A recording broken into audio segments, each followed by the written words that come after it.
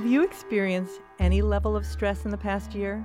Well, you're not alone. Stress is part of life, and sometimes stress makes us stronger, and sometimes stress just wears us down. Do we need it? Can we change how we respond to it? Yes to both of those questions. Today, we are speaking with Dr. Samantha Brody about the impact it has and tools for changing the way we deal with stress, as she calls it, Stress 2.0. Dr. Samantha Brody is a naturopathic physician and licensed acupuncturist in Portland, Oregon. She speaks frequently on health topics throughout the country, is curator of the website glutenfreeportland.org, and is founder and owner of Evergreen Natural Health Center in Southwest Portland. She works with people to find, as she calls it, the sweet spot, where you're doing what you need to do to care for yourself, your health care, nutrition, and lifestyle. Dr. Samantha Brody, welcome back to Health Currents Radio. It's so great to have you in the studio. Thank you so much. I'm really excited to be here again. Well, stress. I love to talk about stress because I find it such an interesting topic because there's so much we can do about it. And it really is part of life, right? Some of it's good and some of it isn't so great. So I was wondering if you could just introduce your concept of it by giving our listeners some understanding of how we experience stress. Absolutely. So first of all, as you said, stress is good for us. If we didn't have stress, we wouldn't be able to live and function. And our bodies being able to respond to stress appropriately is extremely important. It helps us on a day-to-day basis to deal with situations that actually should be encouraging a stress response in our bodies. So here's the idea, that our bodies are meant to handle big stresses, not tiny, ongoing, repeated stresses. So an example is you're at the watering hole and you've got your baby, you're hanging out, having a drink, and out of the corner of your eye, you see a cheetah and she's hungry. You grab your baby and you run, and our bodies really are set up for that kind of stress. They produce different kinds of stress hormones that support us in doing the thing we need to do, fight or flight. So when we look at big stresses in our lives that happen on a kind of recurring basis like that, it is absolutely normal and good for us to have that happen. But then we get in a situation where we have these ongoing stresses, where we have situations in our lives where we are continually producing stress hormone in that manner for reasons that are not fight or flight. And when that happens, we can get in trouble physiologically. And then the second piece of that is the Stress 2.0 idea, where we actually have, if we're able to take the stresses that we're having and instead of look at them as big stresses or little stresses, but look at them as stresses that we do have control over, we don't have control over, or we're choosing not to change at that moment, then it's a whole new ballgame as far as how we can learn to deal with stress so it doesn't impact us negatively. Right, so we've got this cheetah concept, which today is, well, usually people aren't sitting around at the watering hole with the cheetah in the back, but there's noise, there's pressure, there's cell phones, there's work, there's finances, there are all those things that are kind of like the cheetah at our back, right? Right. Well, I actually might say that the cheetah at our back is more the situation where a kid runs out in the street when you're driving, or you almost fall off a ladder, those kinds of situations. And what's happening is that we're responding similarly to the noise and the work deadline and the high caffeine intake the same way that we should be responding to those sudden stressors that want us to run or right. So those accumulations of those things that go on and on and on in our daily life, and that a stress response then creates this accumulative response that creates that fight or flight kind of syndrome. So I think our bodies, our brains really want to habituate, and our brain chemicals really like to rut. So, kind of like cross-country ski tracks. They really want to go where they know where to go. And so what happens is when we're constantly barraged with different kinds of stresses that our body is perceiving to be dangerous, even though it might not actually be dangerous, our bodies then will immediately respond with that fight or flight in situations where it's not appropriate. Right. So we actually begin to tolerate that, right? Talk to us about tolerating stress and what's going on there. Interesting. So I think that we become first of all, culturally attuned to it in a way. Everyone else is under similar stress, so we start to believe that that's the way we're supposed to be. There's actually, something people are proud of by saying, oh, I'm so busy, I'm so stressed out, it's been an awful week. There's part of connecting with each other that we do in that way. Yeah. And then also our bodies get in habits of responding to stress in a certain way, which can undermine us ultimately. Right. So, and then it undermines us in what ways? When we produce stress hormone, it's in those bursts. One of the things that it will do is suppress our immune function and dump sugar into our bloodstream, because what our bodies want us to do is run. But when we're doing that on an ongoing basis, we end up having health repercussions, because it's supposed to be quick and brief, and then your body's supposed to have time to recover from that. So normally we start out resilient, but it can wear us down. Right. So by the time people come to you in your clinic and those symptoms of stress are manifesting as symptoms, right? I mean, we know there's an element of a stress in all chronic health problems. I mean, it's stressful to be sick. That too, right? I mean, the outcome, the cause and the outcome. Right. So it's kind of what comes first, the chicken or the egg kind of thing, right? Yeah. So people are there. They're in your clinic. They're sick. There's stress. And it's a conundrum, right? Absolutely. So how do you kind of back it up to get out of that conundrum, which is, I'm stressed, I'm sick, being sick is making me stressed, I have allergies, that's stressing me out, right. Et cetera. One of the things that I see frequently in my practice is that I have lots of options for people, but they're already so overwhelmed, they can't get to a place where they're able or willing to make those changes. So it's a question of really helping people step back and get a broader view of what's going on, so they can really take advantage of the places that they do have control over what's going on. So what kinds of things would they have control over that, that as a naturopathic physician, acupuncturist, we can help them with? Well, one of the great things about acupuncture, I'll start with, is that it can actually decrease your stress response and change the way your body's handling stress. And one of the great things about that is people can go to your clinic, for instance, and lay on the table and do nothing except for rest and have this medicine work on them. And there's a huge benefit to that, because, again, people often, when people are stressed, one of the things that's making them feel quote unquote stressed is the magnitude of the number of things they have to do, or the experience that there's not enough time in the day.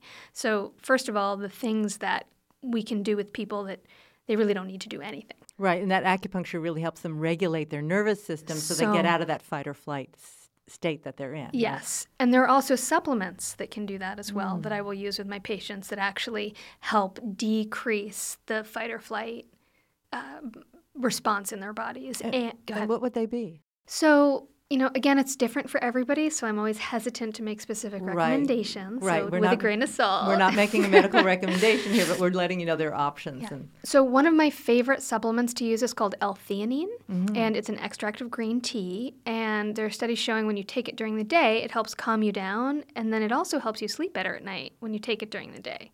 So people who have a bunch of stress in their lives do have trouble sleeping, or their brains don't turn off. So anything that I can give someone that has more than one benefit, I really like that, because the fewer supplements people need to take, the better, as far as I'm concerned. Another one that I really like is called GABA.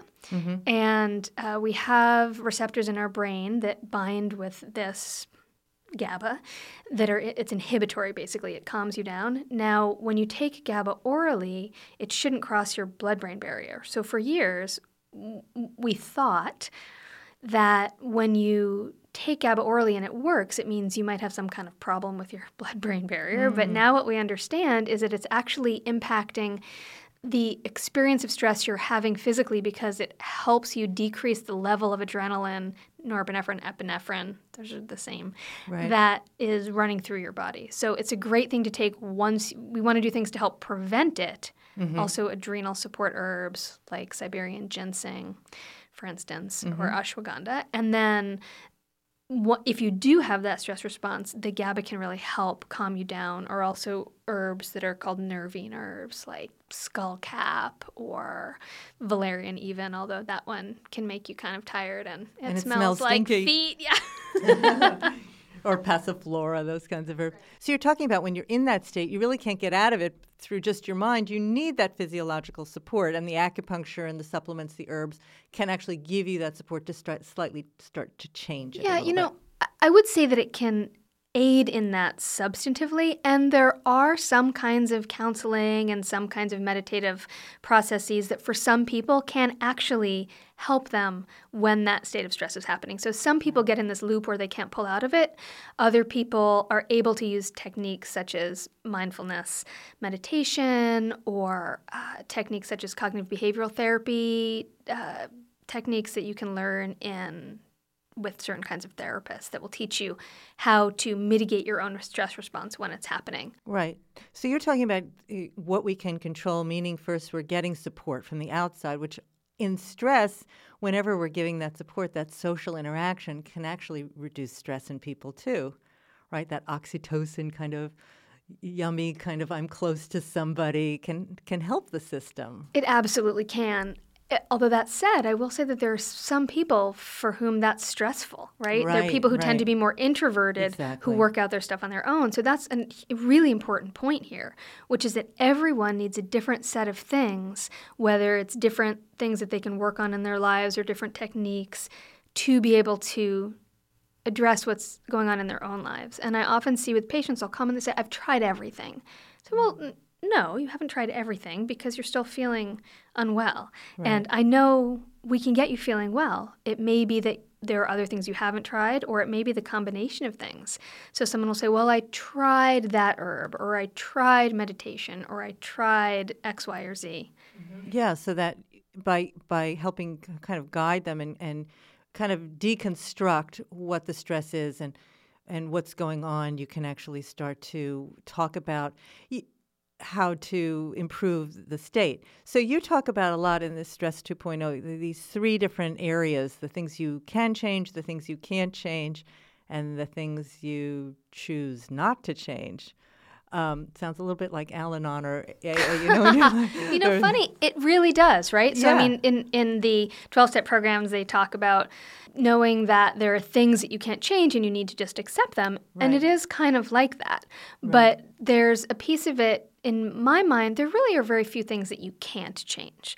And there are some, absolutely, genetics or things that have happened in your past. You can't really change that, although I will say you can change the likelihood of expressing a certain gene, or you can change the way that you're responding to something that happened in your past with the proper support to do that, Absolutely. Of course. But the idea of the really looking at what you can change, what you can't change, and things you choose not to change. So I'll give an example. You talked about allergies earlier. So Let's say you're allergic to cottonwood, and you have a big cottonwood tree in the front of your yard. You could cut the tree down. You could move to another place. You could wear a respirator every time you leave your house. And those may be things that you choose not to do because the impact of that might be larger than the benefit that you would get from doing it. So what we look at is if those are things you choose not to change, you can then look at what things you can change. And so someone say, well, I won't do the neti pot or nasal irrigation. I hate it. Well, it might be worth it if it will help you feel better, and you don't know until you try it. And the neti pot, for those of you who don't know what that is using salt water to basically clear out your sinuses and your nasal passages, which can help reduce the symptoms of sinus congestion, et cetera, from allergies.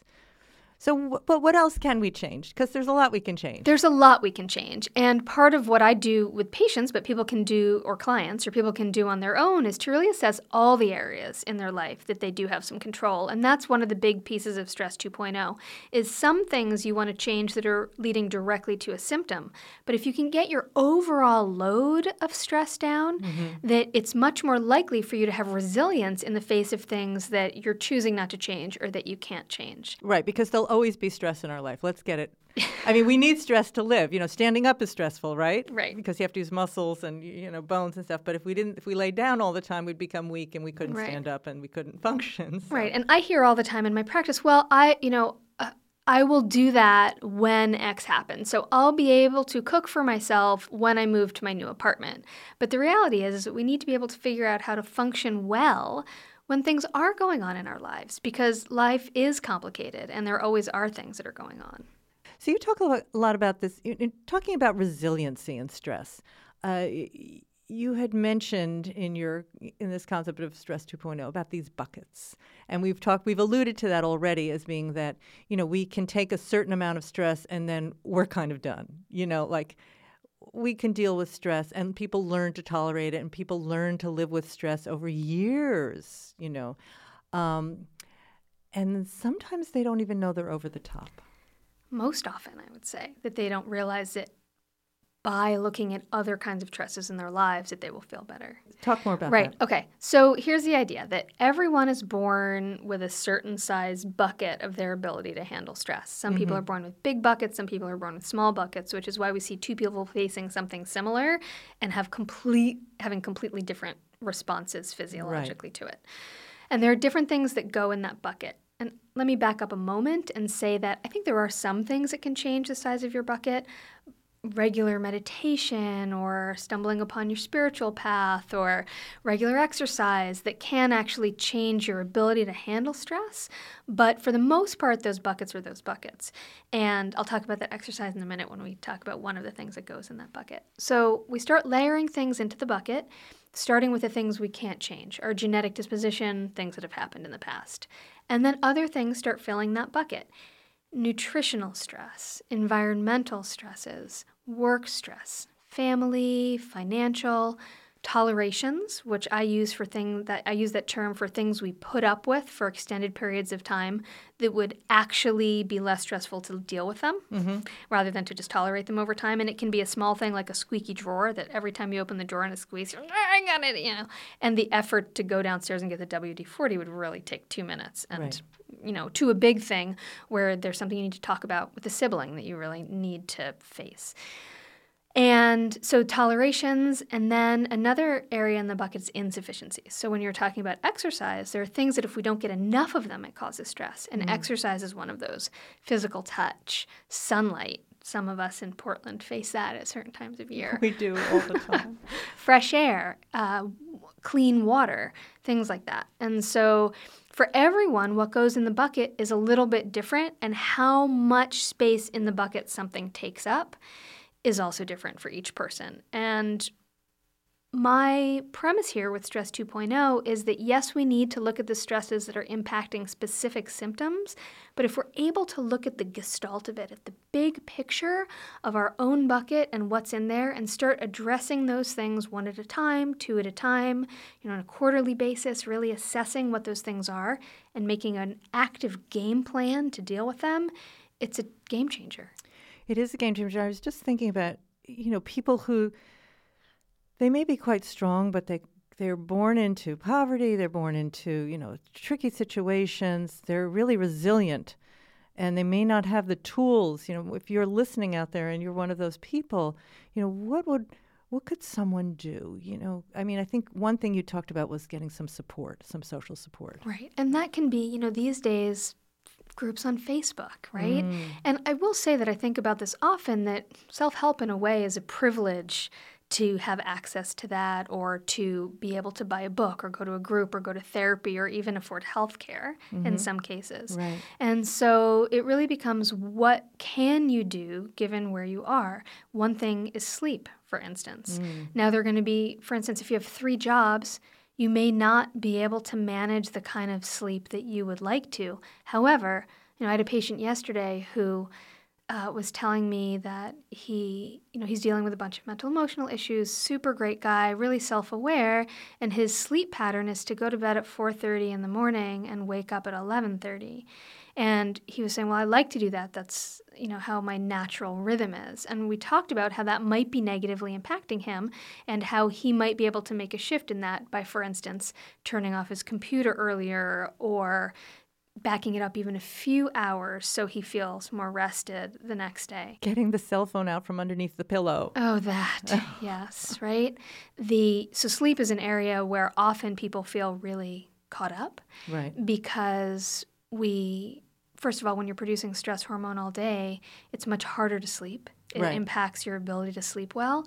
but also because we are on the computers or on our Kindle Fire and we have the blue light coming from our screens, which suppresses melatonin.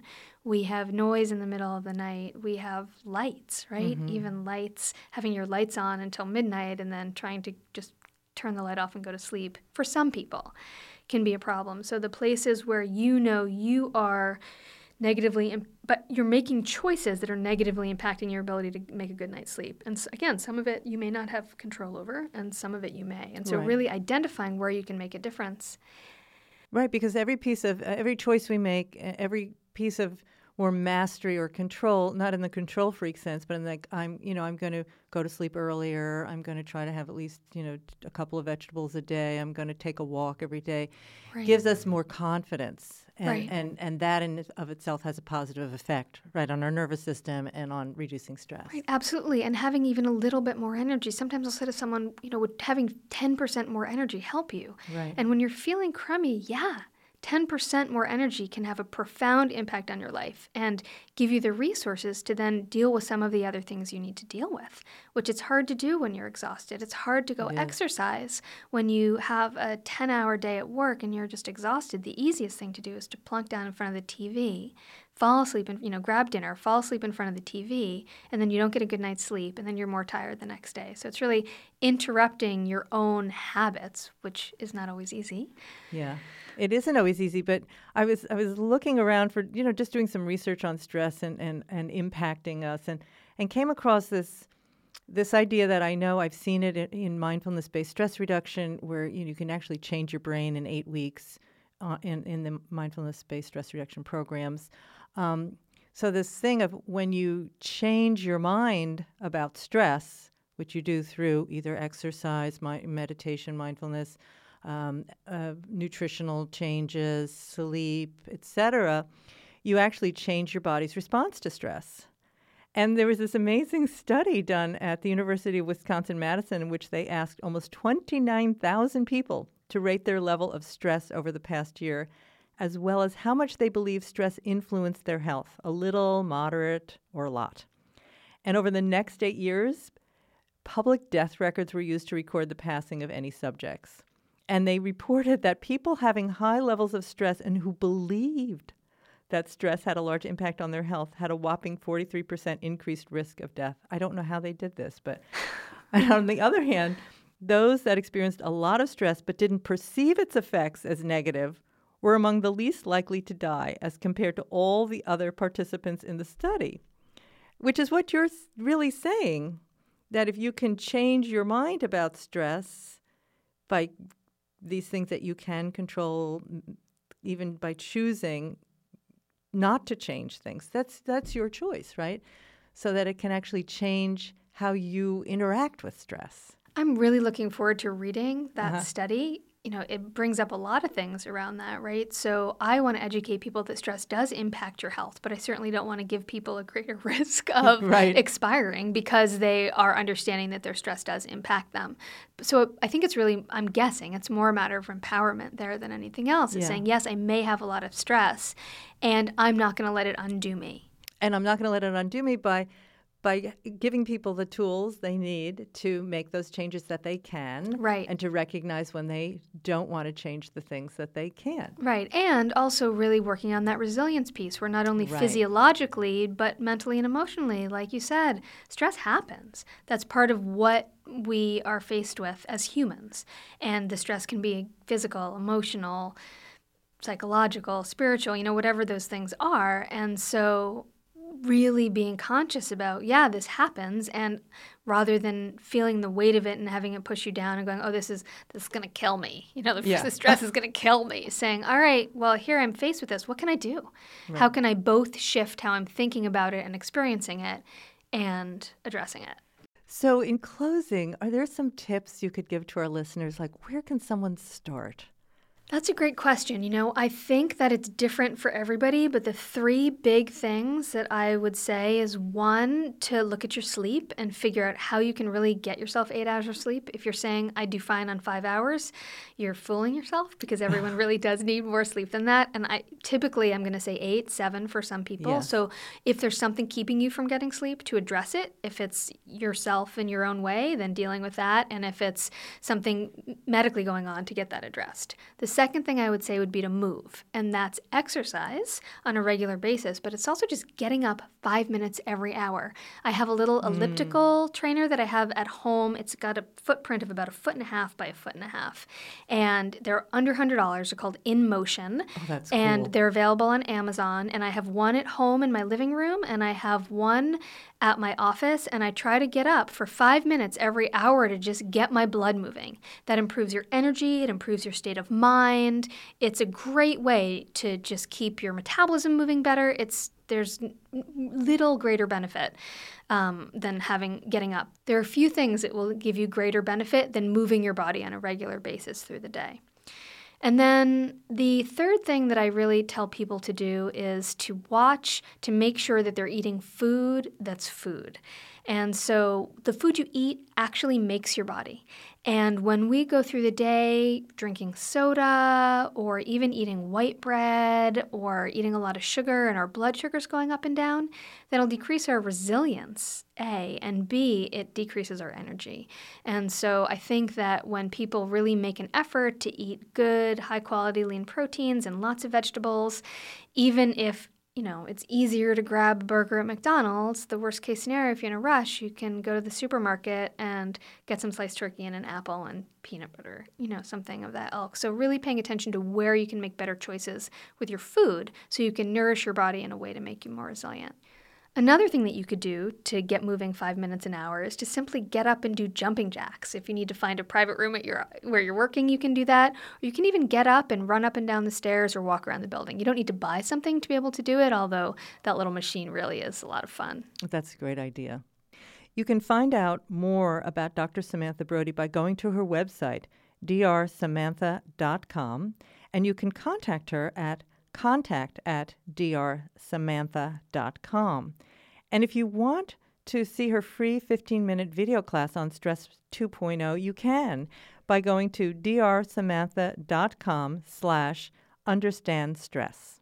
Dr. Samantha Brody, thank you again for being with us on Health Currents Radio. Thanks so much for having me. It was fun. That's all for our show today. I'm Ellen Goldsmith, and I want to thank our sponsor, Pearl Natural Health, a naturopathic acupuncture and Chinese medicine clinic in downtown Portland, Oregon. You can find more about Pearl Natural Health at pearlnaturalhealth.com. You can always listen to Health Currents Radio and find all of our past shows at healthcurrentsradio.com. In fact, you might want to check out Dr. Samantha's 2 interviews on eating gluten-free, which are really fantastic. You can subscribe to us on iTunes, and don't forget to give us a review. That helps us get the word out and helps us get the show out there in cyberspace. You can find us on the mobile app Stitcher, find us on Twitter at Pearl Natural, or join the conversation on Facebook at facebook.com/healthcurrentsradio. We want to know how you are transforming your life through your health.